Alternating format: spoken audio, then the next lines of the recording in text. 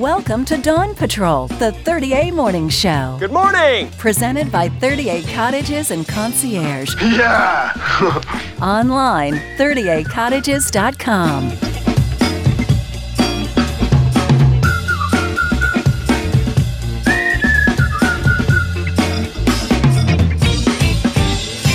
All right, so we are coming to you live today from Justin Gaffrey Studio Gallery in beautiful Blue Mountain Beach. And, of course, you can't come to Justin Gaffrey Studio Gallery without sitting down with the Honorable Justin Gaffrey. So thank you for joining us today. Wow, I should have made you guys rise if I was honorable.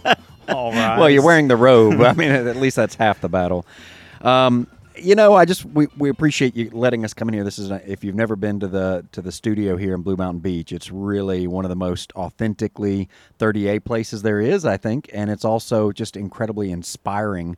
And it's been fun to kind of watch it evolve over the years. You've been here for a long time. You've been here on not just on the Emerald Coast, but you've been here on 30A for a long time. Yeah, 90. Oh wait, no, 80. What am I? 90. 87. Yeah. 87. I moved on to 30A. And how did you end up here? Especially because back then, I have to imagine it was a pretty remote, isolated place. As I was just telling Corey, because I got too much trouble in Fort Walton. Right, so they banished you from the kingdom. They threw you over the bay, and there was not many people out here for me to get in trouble with. So yeah, for real. Yeah, and so like a lot of great creative minds, you struggled a bit in school. That's an understatement. Yeah, yeah, I didn't do well in school at all. I don't like being told what to do. Yeah. So that was my biggest problem. I had no problem learning. I just don't like being told what to do or what to learn. Right. And do you think that's part of what makes a creative mind successful, or do you think that that's just you as a person, or do you think that's something that's intrinsic in artists? I'm not really sure, but I think it's about living like some people grow up and like everybody lives in a structure and a rigid life, and I never had a structure or a rigid life, which is not good in some ways, but in some ways you see life differently, and you're not forced to look at a life through a box like everybody else tries to make you look. So then you see everything creatively, you know? So, but I don't know if it has anything to do with correlates with not doing well in school. I don't know. I mean, growing up in the, say, 70s and 80s, do you feel like the education system recognized your issues? Or, I mean, were you just a troubled kid, or were you kind of, you were ready to light something creative, and it just wasn't there for you? I mean, there just wasn't the structure there for you. I feel like I'm in therapy now. Go back to your childhood. Tell me. Well, chorus, I feel like, when, they let kids down when there's just little minor issues, and then they just kind of push you away, but that's just my own personal issue. Well, as a parent now, what advice, if you have, if a parent out there has a child who's either struggling in school, or maybe they feel like they have artistic creativity that's not being tapped into, what advice would you give a parent, who, like, what sort of signs should they be looking for, or what can they do when they feel like maybe this person is looking for a creative outlet? Be there as much as possible for them, and have an extremely open mind, and don't close your mind to their issues or your own issues. So you come out of school, and what's your first job? Out of school? I think a busboy. Yeah? That's all there was to do in this area. I was in the restaurant business. Right. And I grew up in the restaurant business. My father owned restaurants, so I pretty much stayed in the restaurant business until I was 30 years old. And, I eventually wanted to be a chef, and that was my thing. I still love cooking. I'm upstairs cooking right now. That's what I've been doing all day. So you, basically, this is one of those things where you were a chef in a restaurant, right? I mean, you were, and then what was the catalyst that prompted you to explore your artistic side? It's probably a twofold thing. One, I was a chef at that. Well, I owned a restaurant, but before then, I was a chef at a country club, and I'd see a lot of people like spend their whole lives to get to a point where they're retired and hang out and play golf and move to Florida, but they weren't happy. They were kind of miserable, sometimes mean. And of course there were beautiful, awesome people too, but I was like, this is crazy. These people are working their whole lives to come to this point. And I knew working in the restaurant business was a hard business. And so I decided to get out because I didn't want to work 80 hours a week and then blink my eye and I'm 60, 70 years old and used all my energy in that, you know. I love cooking, still love cooking, but I hate the restaurant business. Right. You know, so I just got out, you know, woke up one morning. It was funny. I just woke up one morning and I said the first thing I thought when I woke up was like, I can't do this anymore. I got home at 1 o'clock in the evening and then had to go to work at 10 in the morning. I'm like, my very first thought was I cannot do this anymore. And my next, within a split second was I'm not. And I got out of bed that morning, decided to sell the restaurant and was done in 6 weeks and never turned back. And was probably going to go into real estate because I used to flip houses. But I started building furniture and then I started painting and I pretty much haven't stopped since. So your art, you know, even in the short time relatively that I've been here 9 years, I've seen your art evolve in such a short period of time. How it has evolved since the beginning, since 1986, or whenever you started art. I know you moved here in 1986. How has your art evolved over the years, would you say? There's a different understanding what I have about what art is. You know, when I was younger, I thought art was like, you know, making something cool, you know, or making something beautiful, just like a plate of food, you know, making people happy. But my understanding of art has completely changed beyond aesthetics of just something beautiful or cool looking to something that has value and meaning in the world. And mostly through interpretations of my own life. And so my art has become just like an understanding of life, and it's completely changed from what it was. And now I spend a lot of time and energy and effort and excitement making these pieces as I'm going through certain things in life and expressing them in my art, as opposed to, you know, painting a cool seascape or painting a cool lakescape or painting a beautiful painting of flowers and all that, which I still like doing. It's kind of a meditation doing that sometimes, but I get more out of making the pieces that are relative to the deeper understandings of life. So how does an artist, you know, deal with the realities of the financial and the business side of it? You know, there's certain works of art that, you know, your fans love. They love the seascapes. They love the shots of Western Lake. They love the pine trees and the things that you do. And yet, as a creative mind, I have to suspect that once you've been there and done that, you know, you're ready to challenge yourself in new ways. So once you finally find something that becomes a lucrative means to abandon the starving artist ship and to move more into the professional artist realm, how do you balance that creatively? I mean, do you kind of say, okay, going to carve out a certain amount of time to do these things that pay the bills, and then I'm going to spend the rest of my time doing the fun stuff? Or, I mean, is there a formula for that? I just keep ripping my hair out one hair at a time. You've got 3 days left. I know. Okay. So, you know, painting all those paintings, they were all original creations at one time, and I was really excited about them. And still, at times, I still don't mind painting them, but painting a lot of them, it gets exhausting. And it's just like, it always reminds me of when somebody has a hit song, and they have to keep playing the song over and over. Right. And I don't want to be the guy on stage when I'm 60 years old, bald, singing my hit from the 70s, you know? Right. I just don't want to do that, you know? So I'm pushing the boundaries to do new things. Also, well, I think I could still maintain a balance of doing everything I love doing. It's an all finding moderation and not painting 500 paintings, as opposed to now I like to paint just a few hundred paintings at the most. I really like to be down to 100 paintings a year. Right. Maybe one year I'll be down to 50. That would be so awesome.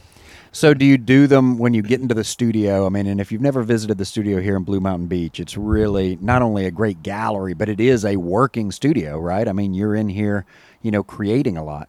Well, I just actually made a shift where I built my warehouse. And so I still have a studio in here, but I don't work in here so much anymore because I don't have the space. I built this 5,000 square foot studio. And now what's awesome about the new studio is the amount of space that has allowed me to expand what I do.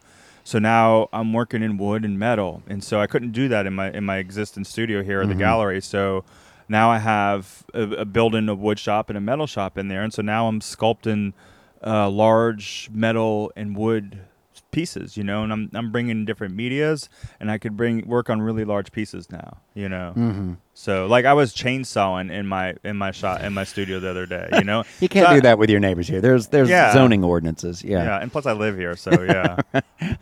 Well, So obviously you've been here a long time. You've seen a lot of change on 30A. Do you think the change that's taken place here along this corridor is reflected in any way in your artistic style? Never really thought about that. No, I don't. I don't think so. The change you mean by more people coming in, more development? I mean or? that your early style, and again, I'm an amateur art enthusiast, so I don't know the proper terminology, but you had a very folk art style early on. Some of the things that you see with and then you kind of evolved into the landscapes, and now you're doing much more contemporary, abstract, really three-dimensional type works with multi types of materials. And I just wonder, I can't help but think that in 1986 or when you first got here, 30A was a little more rustic as a destination, and over the years it became a little bit more about the scenery and the destination, and then you start to get into the contemporary architecture and the design and the more edginess of the architecture and interiors that we're seeing here. I just didn't know if there was any, similarities there, or was it just pure random coincidence? I think it's both. Mm-hmm. Honestly, I think it's both. No matter, like if I lived in San Francisco, I might have picked up on things sooner or at a different time, and I did pick up on folk art living here in the South, and that's where I started. And so maybe if I lived in San Francisco, I maybe not would have started with folk art. So who knows? I don't know.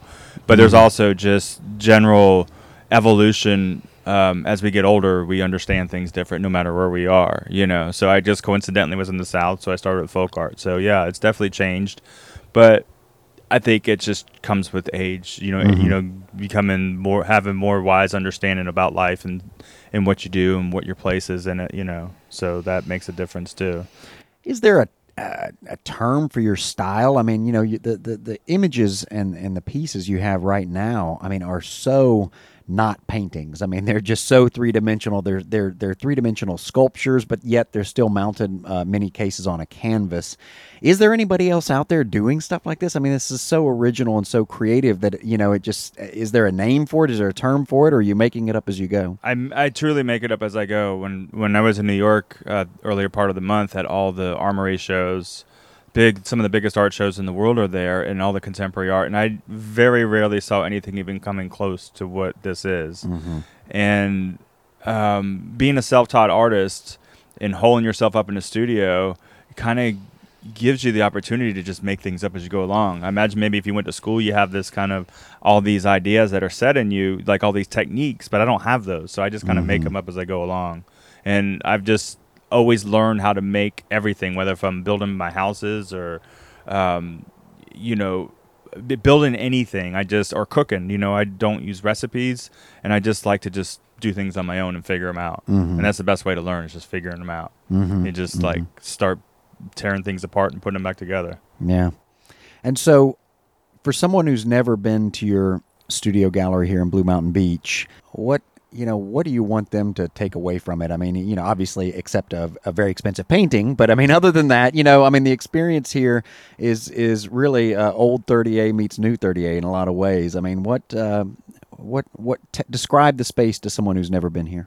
Well, to answer the first part of the question is what I want them to take away when they come here is the coolest thing that happens is no matter if they're 6 years old or 80 years old, in every age in between, is my favorite thing is when somebody has a connection to something. When they connect to a piece of art, not just buying it, but when they, you see some people like really resonate with an idea or an emotion of mine, and sometimes they get emotional too, and that's a really awesome thing to happen. It's like almost like you feel understood in the world by somebody else, and that's one of my favorite things.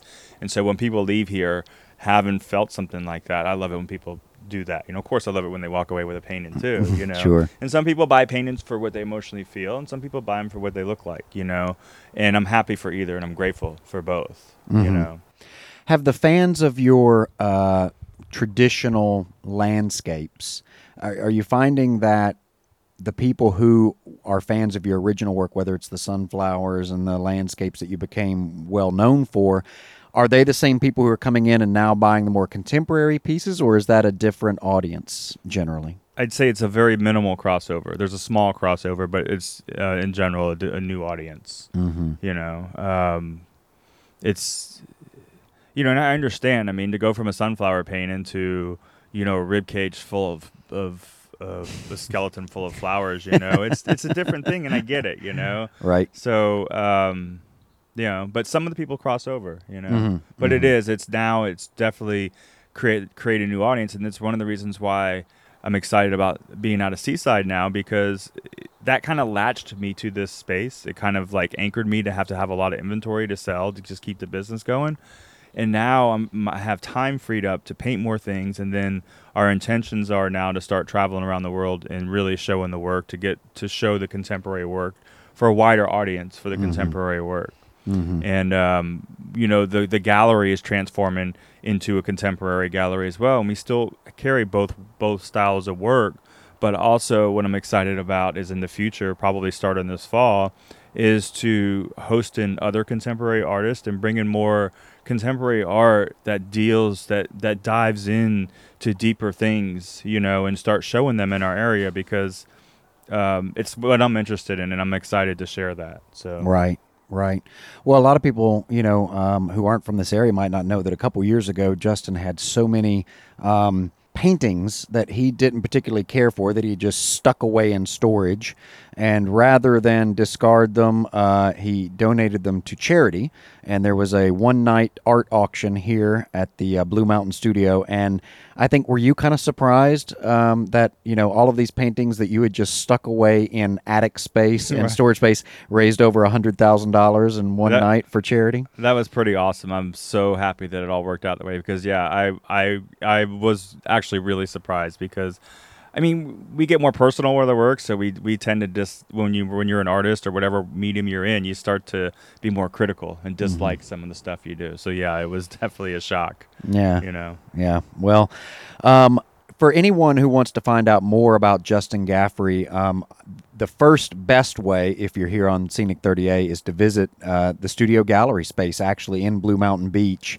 And if you're not here, justingaffrey.com has a lot of information about the artist and his works, and you're a true pioneer in the area, not just as a resident and local, but as an artist. You've really kind of set the standard, I think, that all other artists are trying to keep up with. And it's wonderful to see that while you're continuing to offer the traditional stuff that a lot of people come here wanting to see, it's really wonderful to see you kind of not resting on your laurels and kind of setting a new standard. I think you're always probably going to be that way, always innovating. Yeah, that's why I'm definitely going to be bald for the rest of my life, keep tearing my hair out. But it's fun. It keeps you on your toes, and it makes life exciting to do it like that, for sure.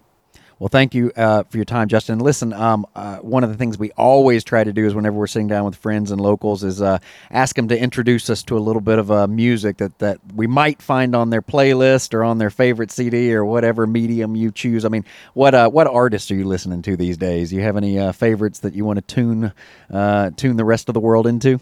I am all over the place, from opera in the morning all the way to who knows what. So that doesn't surprise me for some reason. It's very dramatic, the music I listen to sometimes. But a new guy that I really like that I listened to lately is Sun Kill Moon, and there's this song called Ben's My Friend, and it's a fun song, and so that's a cool song. All right, we can do that, and we sure appreciate your time. And again, anyone who's here really owes it to yourself. You owe it to yourself to come visit the Studio Gallery, Justin Gaffrey Studio Gallery in Blue Mountain Beach, or justingaffrey.com. Thank you for your time, Justin. Awesome. Thanks, Mike. I woke up this morning, August 3rd. It's been a pretty slow and uneventful summer. Went to visit a friend in Santa Fe, went to New Orleans, and went to see my family. Woke up this morning and it occurred, I needed one more track to finish up the record. I was feeling out of fuel and uninspired. Laid in my bed too long, a little down, a little tired. Met my girl and we walked down Union Street. I was scattered and my head was in a bunch of places. Bought a $350 pair of lampshades, and we ate at Perry's and I ordered crab cakes. Blue crab cakes. Blue crab cakes. Crab cake. She said I seemed distracted and asked what was going on with me. I said I can't explain it, it's a middle-aged thing. She said okay and ate her eggs Benedict. and I looked at the walls cluttered with sports bar shit. Sports bar shit. Sports bar shit.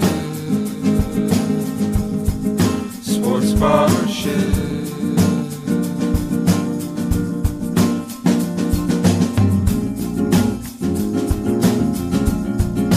Ba ba ba.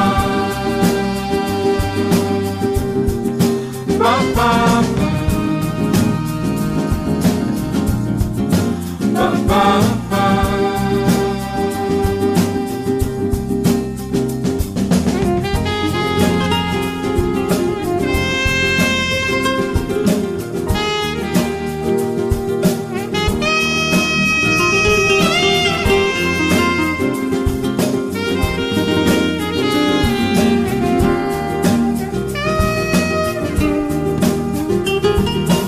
Got on the phone and I called my mother, I called my father, talked a little bit with my sister. She's got a new boyfriend, he's a deer hunter, and she's getting used to venison. And my dad's still fighting with his girlfriend about his flirting with the girls at Panera Bread. My mom was good but sounded out of breath. I worry so much about her, I worry to death. I worry to death. I worry about her to death. I worry to death.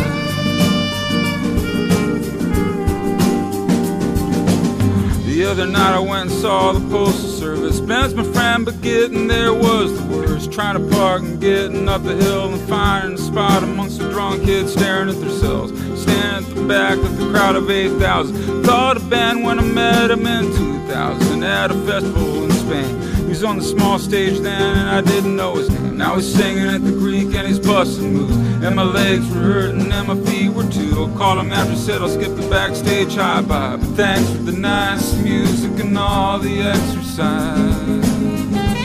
And we laughed and it was alright. And we laughed and it was alright. It was alright.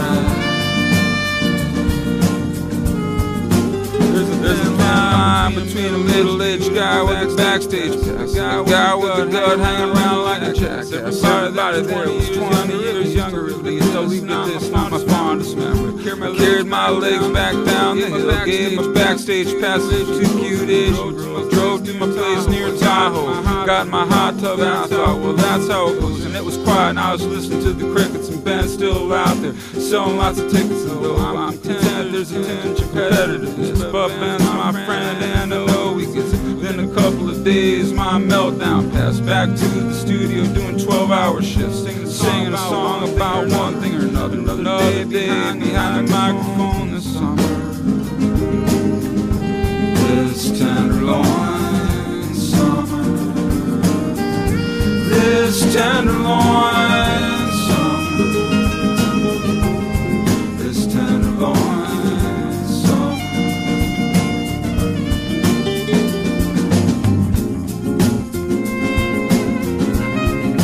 Ba ba ba. Ba ba.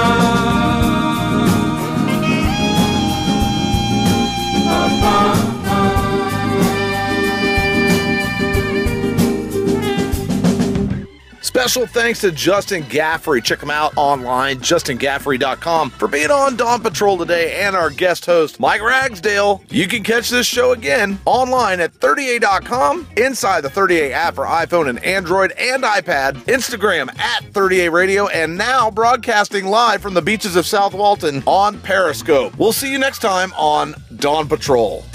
Dawn Patrol, presented by 38 Cottages and Concierge, with properties in Rosemary Beach, Seacrest, Seagrove, Seaside, and Watercolor.